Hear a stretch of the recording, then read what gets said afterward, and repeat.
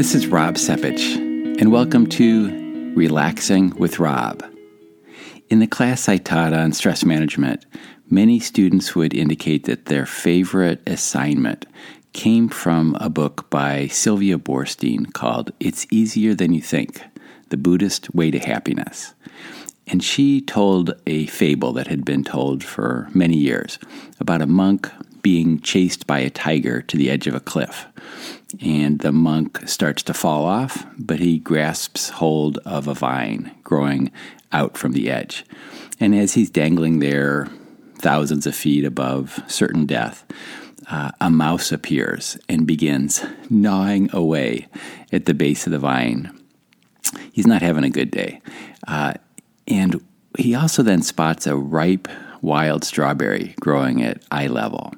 And the monk plucks it and eats it. And as he's hanging there on the vine, his only thought is, this strawberry is delicious. And that's the story. My literalist friends would say, I would have taken the strawberry and thrown it at the mouse. And they might be missing the point. The point she's illustrating is right mindfulness. And the way we've used it in class, and we'll talk about opportunities for you, is to recognize that no matter how awful your day is, or your week is, or it might even feel like your life is, there are these wild strawberry moments that are presenting themselves constantly if you just train your attention. After 9/11, The New Yorker chose not to use any cartoons in its first issue, and then in the second issue they did publish a few, but they were, as you might imagine, extremely carefully chosen. And the first one was of a couple in a bar, and it looks like perhaps it's the first time they've met, and a woman is speaking to a man. The man's wearing a really obnoxious, loud plaid sports coat, and the woman is saying, I thought I'd never laugh again. Then I saw your jacket.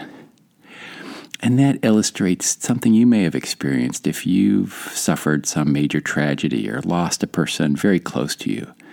How utterly bizarre it was the first time you laughed. You may have felt guilty. I'm not entitled to find some humor or some levity. I'm still grieving. But there's probably another feeling of relief that somehow my life could begin to return to normal after the rug was pulled out from under you. When I think of wild strawberry moments, I think of things that don't cost anything. I think of opportunities that are always present. They're for me often in nature, but for you they might take some other kind of form. I had the great privilege of seeing a resplendent quetzal in Costa Rica.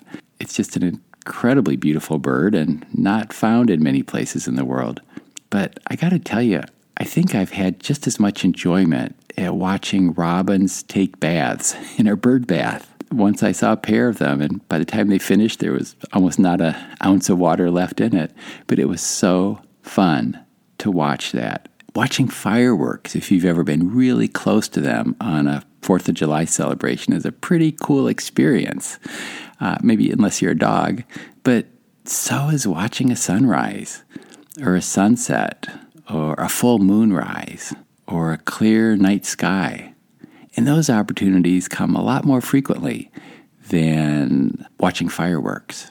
If you want to try this as an experiment, you don't need to go to Costa Rica.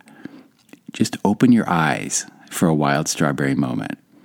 And if it's not in nature, my second favorite way to do it is to find some random act of kindness to provide for a stranger.